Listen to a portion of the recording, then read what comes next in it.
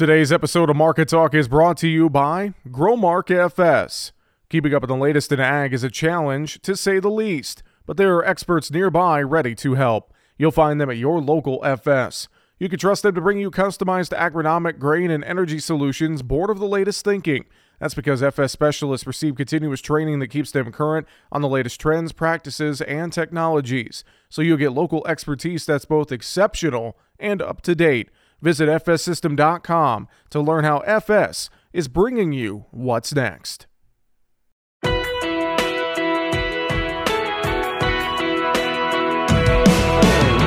Bringing you the ag information you need. This is Market Talk, produced by the American Ag Radio Network. Now, here's your host, Jesse Allen. A fairly mixed trade scene Wednesday after the February WASDE report was released. Welcome into Market Talk. Thanks so much for being here, joining us today. I'm your host, Jesse Allen. Always a pleasure. Great to be back in the studio here for at least a day today, as I've been traveling and on the road. Happy to be with you again as well here on the program today, as we have a lot to discuss on Market Talk. Recapping Wednesday's market action, we saw the February World Agricultural Supply and Demand estimates released from USDA. Typically a very quiet report, and overall, that pretty much was the case. We did see a few surprising numbers, though, in the report. We're going to talk about the report as well as the market reaction and more coming up here in segment 2 and 3 today with Mike Zuzolo of Global Commodity Analytics. He will join us coming up here to discuss in just a little bit. Also going to get comments from Arlan Suderman of StoneX here in a moment. And later on in the program, we're going to get caught up on news headlines, plenty of other storylines in agriculture that we are watching closely. We're going to take a look at some of those top headlines coming up here at the end of the show today, including Iowa Senator Republican Chuck Grassley. He is looking once again at renewing his payment limit fight when it comes to the farm bill and saying that the farm safety net is broken. We're going to get those comments and more coming up here later on in the show, as well as a look at the February Purdue University CME Group Ag Economy Barometer. Well, again, I mentioned the February World Agricultural Supply and Demand Estimates report was out on Wednesday. Overall, the report, we could say it was pretty much neutral for corn, beans, and wheat. USDA raised domestic corn ending stocks 25 million bushels. They also boosted soybean ending stocks 15 million bushels because they had a 15 million bushel cut to crush. USDA left Brazilian crop forecasts unchanged and had some trimming to Argentina's quarter soybean crop, as they saw the Argentine soybean crop drop to 41 million metric tons and corn drop to 47 million metric tons. We get thoughts on the numbers and recap and analysis right now with Arlan Suderman, Chief Commodities Economist at StoneX. I talked to Arlan around midday on the day on Wednesday after the release of the report ahead of the market close. And we talk about what he saw with the U.S. numbers, the South American numbers. We also take a look at the livestock sector as well on Wednesday. Here are those comments with Arlan Suderman of StoneX, starting with the U.S. numbers from the WASDE report. Very few real changes in this market or in this report overall. I think the market was a little bit disappointed. In fact, we saw the headline reading algo computers trade corn, soybeans, and wheat lower right after the report came out. But then the human factor came in and bought it. And so you mentioned soybeans, a 15 million bushel reduction in crush. Some of that's because of weather-related crush reduction that we saw in December and January. So we've tightened up the meal market because of that, and USDA lowering its crush estimate overall because of the disappointing crush to date as a result of that. But that was kind of anticipated, no real surprise there. I think the USDA was expected by the trade to increase exports and cut ending stocks. They did not do that. And so there's a little bit of disappointment there, but nothing really significant of note. No real changes to corn other than a reduction in ethanol usage, and that's not really a surprise either. About 25 million bushels, ending stocks going up by a similar amount. So pretty quiet report overall from the U.S. balance sheet standpoint. On the South American side, it came in, I think, pretty much as advertised. No changes to Brazil's quarter soybean crop. Argentina did get some changes there.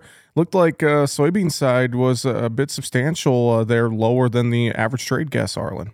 Yeah, as we look at these numbers, we saw a 5 million metric ton reduction to Argentine corn. That takes them down to 47 million metric tons. The trade was looking for a reduction down to 48.5, so a little bit more than expected. Soybeans went down to 41 million metric tons. The trade was looking to something closer to 42.3, so cut it more than expected. But earlier in the morning, we'd heard from Bunge CEO that they think that the crop down there is 34.5 million metric tons. So the expectation this morning was set lower for an even smaller crop. So it was a little bit of disappointment, even though this number came in below the pre-report estimates. It was interesting to note that USDA cutting 5 million metric tons off Argentine corn crop. It also cut 5 million metric tons off of combined Argentine and Brazil corn feed usage. 2 million metric tons off of Argentina, 3 million metric tons off of Brazil feed usage. As I look back at the numbers, though, they did increase exports out of Brazil by about 3 million metric tons. And I think that really corrects where they had overstated the increase in feed usage in Brazil this year at the expense of exports. And I think they got those numbers a little closer to reality in today's report. Arlen, overall in the grain trade, as you mentioned, the algo computers kind of traded the numbers and the human element came back in as we see a little bit of green on the screen midday, but feels like we're generally just kind of trading right around where we started the day here today. Yeah, I think where we close today is going to be key because the post-report reaction kind of seems to confirm a little bit that maybe the funds are wanting to have some more commodity ownership this year after really being kind of bearish the commodities over the last 6 to 8 months, removing virtually all of the war risk premium from Ukraine, and now thinking maybe went too far, particularly with China kind of coming back this year. Maybe there need to have a little bit more ownership, but we'll see if we can confirm that with a solid finish today. If the gains post-report disappear, then we'll think maybe that's not the case. But right now, there seems to be a little bit more of a firmer bias overall. And real quick, in the protein sector, a little bit of a mixed, quiet trade, really, in cattle today. Hogs, some strength there. Wonder if that's a technical bounce possibly in that hog market today. Yeah, you have to think so. Not much reaction at all to the WASDE numbers in the livestock sector.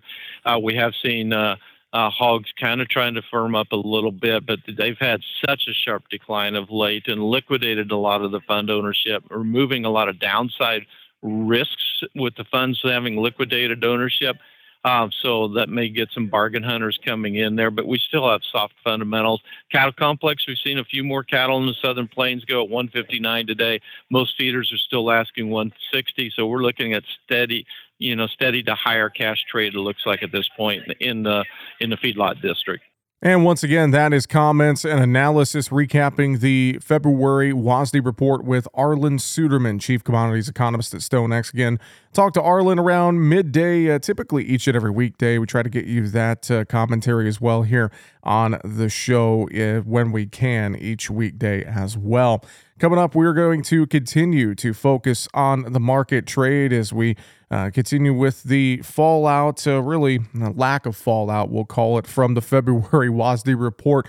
We're going to discuss, though, we're going to dive in and get some perspective with Mike Zuzolo of Global Commodity Analytics. He is going to join us here coming up after the break as we continue with more market talk here on the show today. Also, later in the show, again, we'll take a look at some of the latest news headlines in agriculture. So stick around. More coming up here after the break as we're back with Market Talk on the way right after this. Market information that matters to you on Market Talk. Now, back to Jesse Allen. Well, as we take a look at Wednesday's trade action and recap the February World Agricultural Supply and Demand Estimates report, and I guess it lived up to the hype or maybe lived down to the hype. Typically a very quiet report in the month of February, but we did see a couple number changes to take a look at. Joining us here to do just that, our good friend Mike Zuzolo with Global Commodity Analytics. And Mike, good to catch up with you again, sir. I hope you are doing well. Hey, Jesse, as long as it's not bleeding red on the screen after a WASDE report, how could I be doing bad? That's a very good point. And kind of like I said, that February report lived down to the hype, if it could live down to the hype, so to speak. Not a lot in the way of changes in this report. We expected that, but there were a few surprises. I'll pull up on the video feed. I know you sent out just the report tables. I'll pull up the U.S. first. A little bit of a change there, a little bit of change on the world side, especially South America. So just recap real quick. What stood out to you in the WASDE numbers we saw on Wednesday? Yeah, I mean, I think what stood out to me probably stood out to the trade, that we got a little more comfortable on soybean ending stocks because of crush being cut by 15 million bushels. I think that number is probably accurate, but they could have done some last month, kind of similar to what they did in the corn with the ethanol. But I think that is probably the biggest issue for the trade to have to come back and revisit, is our carryover remaining above 200 million bushels as Brazil is getting deeper into their harvest. And then I think on the converse side, just how tight we are on the domestic supplies of wheat and on the domestic supplies of corn. And one of the biggest things I was looking at on the domestic stuff, Jesse, was where does USDA come in on average farm price? And they took wheat down only 10 cents to $9 a bushel. So, we're trading 750-ish on the soft red wheat market, and we've had a nice recovery, but we're still a long way away from $9 for an average cash sale price. And I don't know whether they think that's already in the rearview mirror or what, but so they didn't change anything on the corn, and they actually took the beans up a dime, but that's kind of where I'm at on the domestic side. How about the world side, Mike? I know we got South American numbers we're going to dive a little bit deeper into, but what stood out to you there? Yeah, we needed to feed the bull, in my opinion, on the soybeans because of the break to the downside in the meal. The Chinese crush numbers and soy meal prices starting to fall in the last 3 weeks pretty dramatically, and obviously northern Brazil harvesting, albeit very slowly because of rain. So that 102 ending stocks number was kind of a must-have, in my opinion. I think there was some disappointment out there that we didn't get closer to 100 million metric tons, just because of the Argentine number that USDA cut wasn't enough in a lot of people's minds. I would be part of that group that I think we can see future cuts. The other side about that soybean number is that USDA stuck to their 153 number. So trade's settling into a 152 to 153 Brazilian production number. So it really is all about Argentina right now for cutting supplies. Kind of similar on the feed grains, still tight on the corn. And what really got me going on the corn was going into the report was what happens to the foreign corn production and exports because of Argentina and Ukraine. And even though USDA bumped up Ukrainian corn exports because of the land traversing of exports by rail and truck over the last couple months, they did take down total foreign production, and major exporters are going to be less out there than they have been. And so I think we do have a better position in the next few months to really gain some corn market share. Well, I think overall as well, I just want to make this point. I think with you here, you mentioned, it was a green screen day when we take a look at, how grains settled up. Wheat, the upside leader. It felt like the algo computer trading initially took it, then the human element kind of came back into the trade on Wednesday, Mike. That was kind of the feel that I got from the trade reaction. Excellent point. And I think that's why the wheat was able to drive the bus back home to the upside at the close. I think that before the market opened today, given what was happening with Turkey's earthquakes and Syria's earthquakes, where there's a lot of milling and there's a lot of storage bins and terminals in that area where those earthquakes happen, Jesse, I think there's a supply issue there that's brewing. Interfax is talking about it right now. No one knows much because you can't even get Twitter out of Turkey right now. It's such a bad situation over there. But between that and the hard red wheat finally starting to catch a bid on the weather, it's interesting to note that how the milling wheat is now starting to move.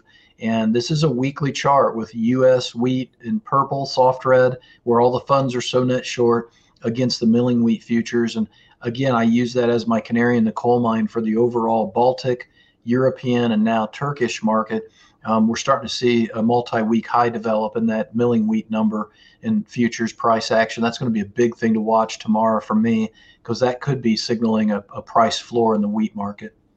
And I'm glad you brought up as well the earthquake over Syria and Turkey. Obviously, a very dangerous situation, a tough situation for folks over there. But that's an interesting note, I think, in this wheat market overall that could potentially give us a little bit of I don't want to say a huge boost, maybe, but at least a kind of a demand, a floor, kind of, so to speak, here in the wheat trade right now.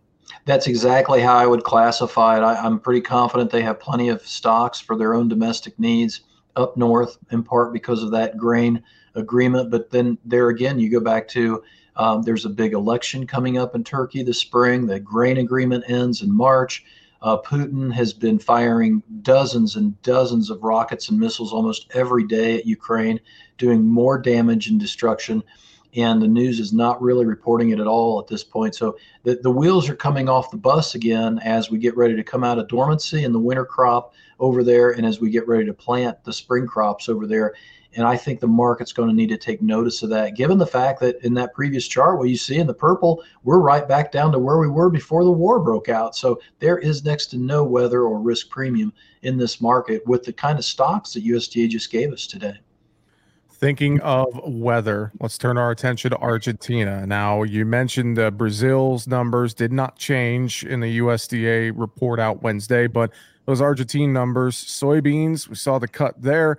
I think maybe a little lost in the shuffle is corn, though. And we saw that big cut in corn, and that's where I want to start with you. The Argentine soybean crop estimate for corn down to 41 million metric tons. And I know as well, Rosario Grain Exchange earlier in the day on Wednesday, it felt like it kind of set us up for these numbers possibly with some of their cuts. But I know you sent me a picture as well of some of the Argentine corn production. I think this is very interesting to pay attention to here with regards to what's going on in Argentina. Yeah, I agree. And I'm going to be a finer point than what you just about the Rosario number. The fact that they're at 42.5 and they're a must have with some more rain this coming week, which it's expected, but they're also going to have 102 to 105 degree temperatures in Santa Fe, Argentina, that same province that we're looking at pictures from mid-January. USDA has done a good job of allowing us to understand that it is so bad down there that they're harvesting for silage. And so they're really cutting the harvested acres, not as aggressive yet on the yield. But what I like about this picture is what they have up above. Corn yield estimated at just over 7 tons per hectare. That's down 7% from last month, but still up 1% from last year. I see that as an extremely hard goal to meet at this stage, Jesse, just based upon what they've already seen in terms of precipitation. And I think they've lost enough bushels and enough ground there that even the yield is going to be down versus last year at this stage. So I think that Rosario is more right. I think this is where it goes back to USDA raising the corn export number for Ukraine a little bit outside the guardrails, if you ask me. They said it was due to the land traversing into Europe and some of the internal river systems, not through the Baltic, which it have to be that because the Ukrainian Grain Association said today that they're down about 30% for the marketing year so far in corn and wheat exports. So I question the Ukrainian number from USDA, but I also think that there's more downside in the corn. So you've got now Argentina and Ukraine really sucking wind at this point when it comes to exportable supplies the next 6 months. And I think that's what I'm really going to focus on. World prices, where are we sitting in terms of Argentine and European futures, and see exactly if they can't be the leaders to the upside, give me a little bit more confidence that the Chicago market can find some support in the cash. But if it doesn't, and the wheat doesn't hold up there at these levels, and if not go through $9 in hard red, I'd be nervous as we get into the second half of February. It's not a great seasonal time period for the corn. And we are talking with Mike Zuzolo of Global Commodity Analytics here on today's show. Coming up after the break, we'll continue our conversation. We'll talk more about the Argentina soybean crop and the soybean numbers out in the WASDE report, as well as take a look at some of the closing numbers from the trade on Wednesday. Corn, beans up a couple of cents. Wheat was the upside leader, as we talked about. We'll also touch on the livestock markets coming up here in the next segment. We'll be back with more market talk on the way right after this.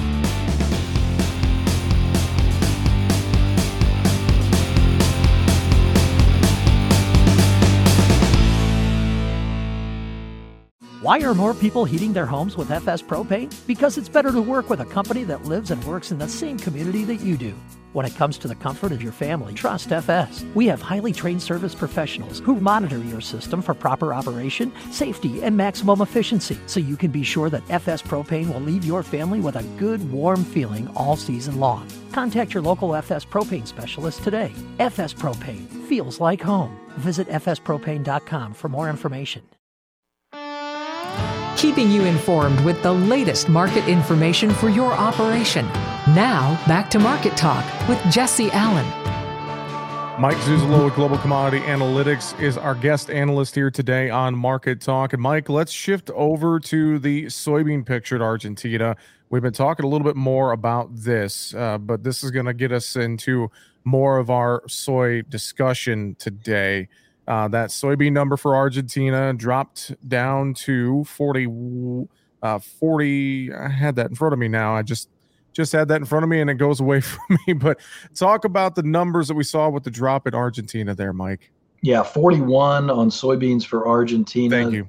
Kept the Brazil at 153. You know, this is really nice way to dovetail what you said about the corn comments a minute ago, the lack of appreciation in the corn. And this is, we've been talking about this. It's been speculation more than anything, but I've been saying to everybody that I've talked to that I really think the meal market, why it's rallied, has been because of the Argentine drought. The traders, the funds decided to take on meal longs instead of corn longs.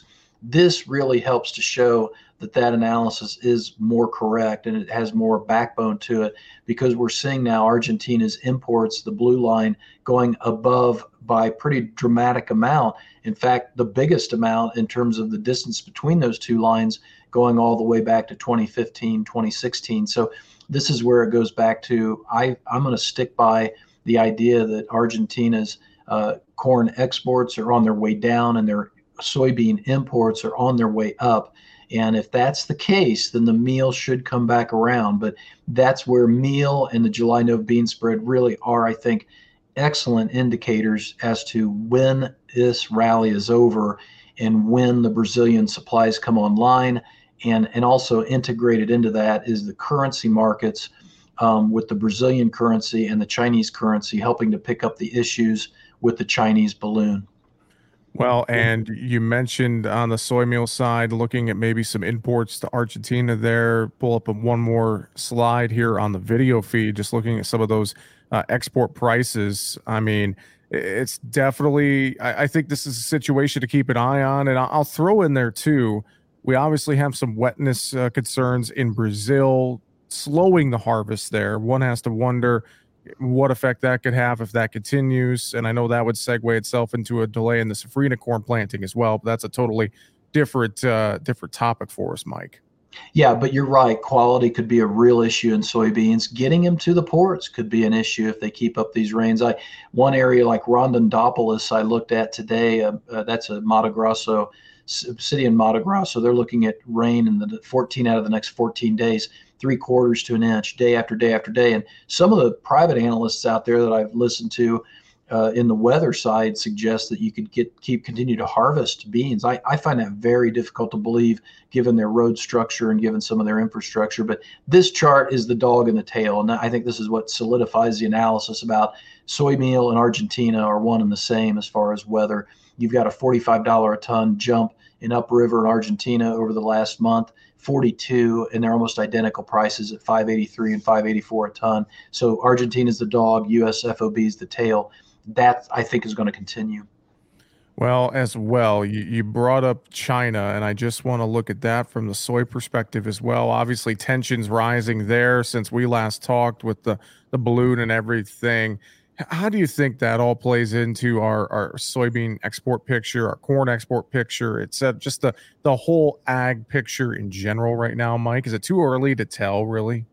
No, I think that my sense, and this is coming from the Lunar New Year holiday, Jesse, and the numbers that we've gotten, some good, but some really bad, like their car sales down like 30% in the month of January versus January of 2022 and down 40% from the month of December.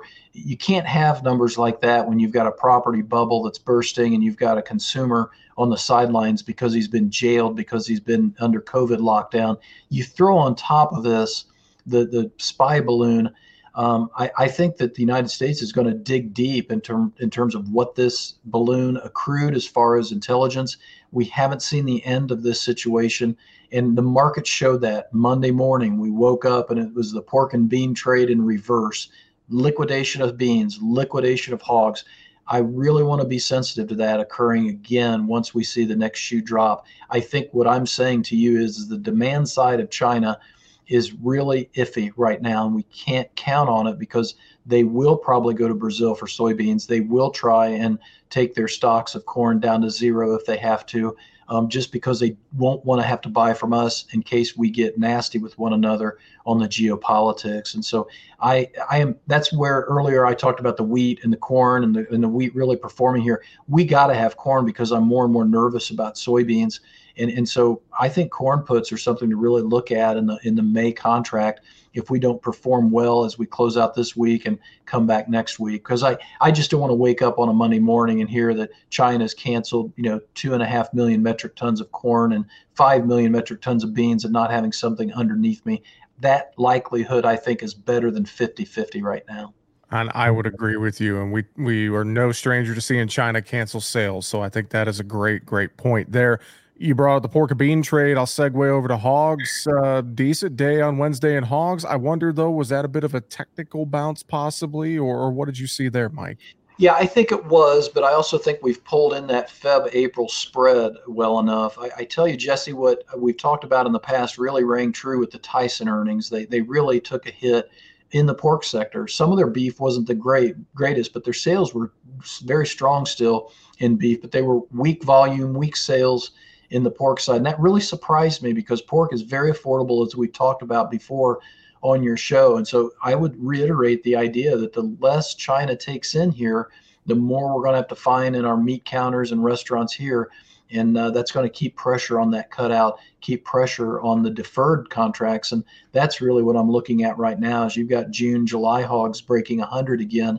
That might be an area where we really want to go after some hedges in case this Chinese issue does get worse, kind of like the same mindset. Harder to do puts in June, July hogs because of the time decay. You might have to actually do some futures or sell some options above the market, something like that. And Mike, over in cattle as well, very quiet day. It felt like their Wednesday steady firm, call it maybe, something like that. This cash cattle trade's been interesting the last week or so, though. I know that's an interesting point to keep an eye on. What's your thoughts on the cattle trade? Well, I know you were at Cattle Con, I believe, in New Orleans, and I know that some of the analysts down there from clients I spoke to were really talking up this market, and they got what they wanted in the short term because the sellers held on and it paid. I mean, the sellers came in and got to that almost 160 level. Now the sellers are wanting 161, 162 this week. I think they're going to overplay their hand, though, because I think the demand side of the equation is a little bit softer than we want. Now, having said that, if we would get cold again, then I would be more nervous about the market going back up again and the cash market spiking. But I think that the sellers got what they want in part because of that cold weather, and they could sit on their marketings. And it'll be interesting to see what the total slaughter is this week, because I would bet we did a lot of business this week at that 159, 160 level, and that might cool this market down. The other thing I'll say about cattle is, along with the hogs, the cattle still have to keep one eye on the feeders in case this corn market goes up, because that sensitivity in the opposite trade between the two is really still very evident.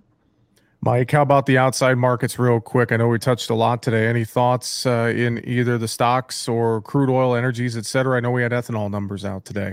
Yeah, using both fists to knock on wood, we're going into the end of the week with a weaker dollar and a stronger crude oil trade. Now, the dollar's 3% off its lows made just last week, but I like that type of a look in the market. What I don't want to see is a safe haven buy in the dollar and then a break to the downside in the crude. One of the best things that happened this week was Department of Energy bumped up the 2023 liquid fuels demand. Kind of a surprise to the trade, and it really put a floor underneath us in the crude. So lows in the crude made this week need to really hold for the grains and for the whole commodity complex, if you ask me. Mike, fantastic analysis as always. Before we wrap it up, any final thoughts for us? No, you just do a great job, Jesse. It's a pleasure to be on your show, and it's one of the finest out there. Well, thank you very much, sir. I appreciate it. And again, I know if folks want to reach out to you for marketing advice, globalcomresearch.com, or they give you a phone call too, can't they, Mike? Yeah, call me toll free, 866-471-2588 after the market closes. And a lot more people have been doing that because they have specific needs, whether it's fertilizer or fuel or whatever maybe we don't cover on today's program. Please give me a call. And again, you can find them online, globalcomresearch.com with 2 M's, globalcomresearch.com. Mike Zuzolo, thanks for joining us. We'll talk to you again next week. My pleasure, Jesse. Thank you. And again, that is Mike Zuzolo with Global Commodity Analytics. We appreciate his time and insight here today on Market Talk. Closing numbers from the day on Wednesday. Corn for March was up 4.5, 678.5. July quarter up 2 3/4, 665 1/4. New crop December corn, that finished the day as well. Wednesday, that was up 2, 595.5. March beans up 4.5, 1519 3/4. July up 1 3/4, 1506. New crop November beans were up 1/4 penny, 1370 3/4. Bean meal for March up 50 cents a ton, 481.90. Beet oil for March down 31 points, 60.58. Chicago wheat March up 15, 764 3/4. July up 12 3/4, 779 3/4. March Kansas City wheat up 10 1/4 at 896. KC wheat for July up 6 3/4 at 870. March spring wheat up 9, 926 1/4. July up 6 3/4 at 912 1/4. Over in the livestock trade, cattle futures, February live cattle up 22, 160.80. April up 10, 163.70. June live cattle down 2, 159.77. Feeder cattle March down 75, 186.45. April feeders down 62, 190.72. And in hogs, February up 55, 75.92. April up 80, 84.07. May hogs up 117, 93.82. All right, coming up next here on Market Talk, we will wrap up the program. Going to take a look at some news headlines, including the latest on the Purdue University CME Group Ag Economy Barometer and Senator Chuck Grassley going after payment limits once again. We'll be back with more Market Talk right after this.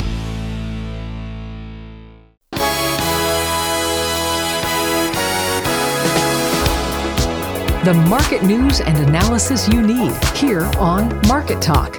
Now, back to Jesse Allen.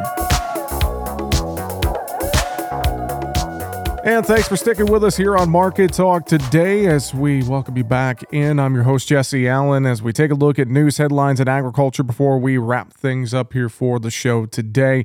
The Purdue University CME Group Ag Economy Barometer Index rose again in January to a reading of 130, 4 points above its 2022 year-end index value. The January survey results also pushed the index 34% above its 2022 low point, which occurred last June. The barometer's modest rise in January was primarily attributable to better expectations for the future, as the Future Expectations Index rose 5 points to 127, while the index of current conditions with a value of 136 changed a little compared to December. Now, the Financial Performance Index dropped to 93 this month, down from 109 in December. But that primarily reflects producers being asked to look ahead to 2023 and compare it to 2022 rather than comparing 2022 to 2021. Now, of the 400 respondents, 22% expect to have a larger farm operating loan than in 2022, which was down somewhat from last January when 27% of respondents expected to have a larger operating loan. Now, also, USDA's Economic Research Service released the February farm income forecast on Tuesday. Net farm income, a broad measure of profits, is forecast at $136.9 billion in calendar year 2023, a decrease of $25.9 billion or 15.9% relative to 2022.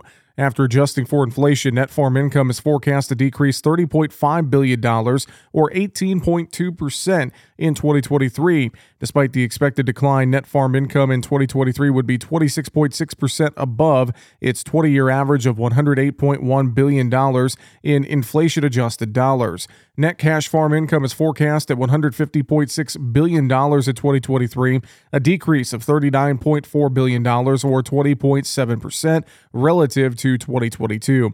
Now, cash receipts from the sale of agricultural commodities are forecast to decrease by $23.6 billion from a forecast record high of $543.4 billion in 2022 to $519.9 billion in 2023. That's the expected number. Also contributing to the forecast of lower income this year, lower direct government payments and higher production expenses. Average net cash farm income for farm businesses is forecast to decrease 17.7% from 2022 down to $92,400 per farm in 2023. Well, Iowa Republican Senator Chuck Grassley is renewing his fight for Farm Bill payment limits, a fight he lost in 2015 and again in the 2018 Farm Bill.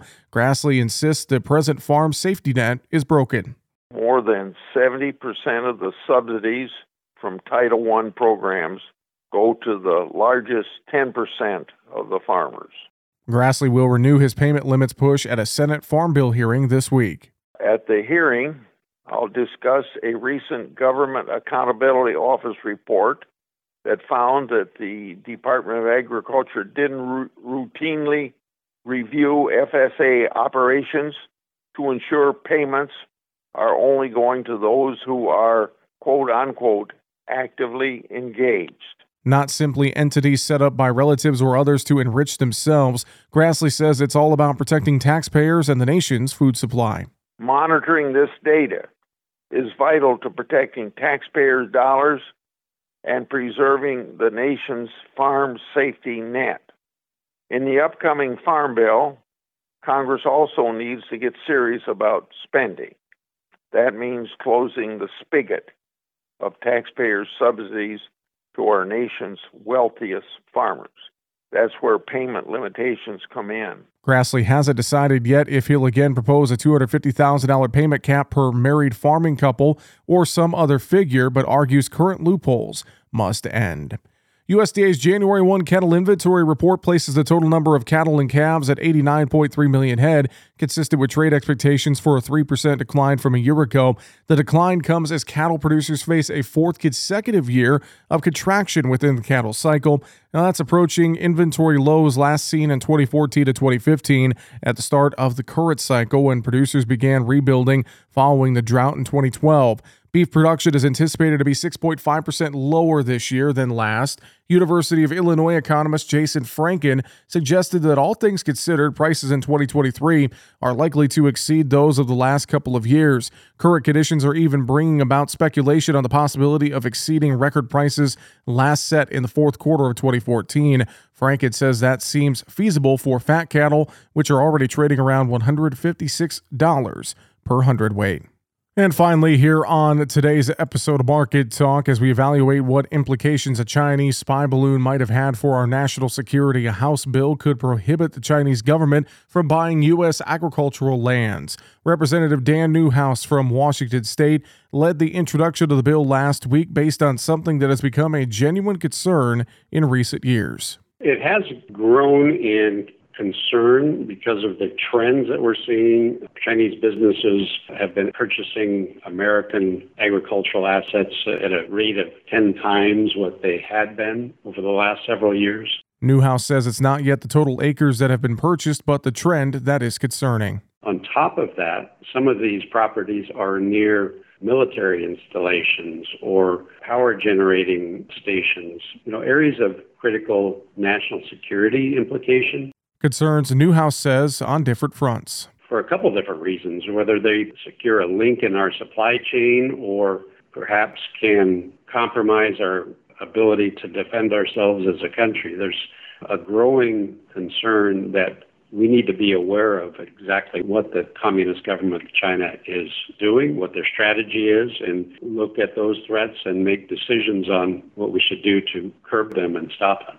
And Newhouse says it's important to prevent China from gaining a foothold from within our own borders.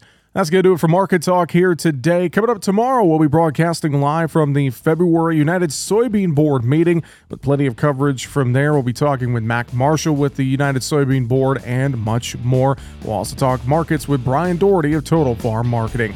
I'm your host, Jesse Allen. Thanks for joining us here today on Market Talk. Have a fantastic rest of your day. We'll talk to you tomorrow.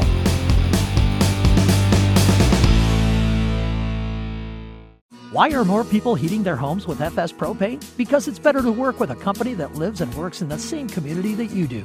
When it comes to the comfort of your family, trust FS. We have highly trained service professionals who monitor your system for proper operation, safety, and maximum efficiency, so you can be sure that FS Propane will leave your family with a good, warm feeling all season long. Contact your local FS Propane specialist today. FS Propane feels like home. Visit fspropane.com for more information.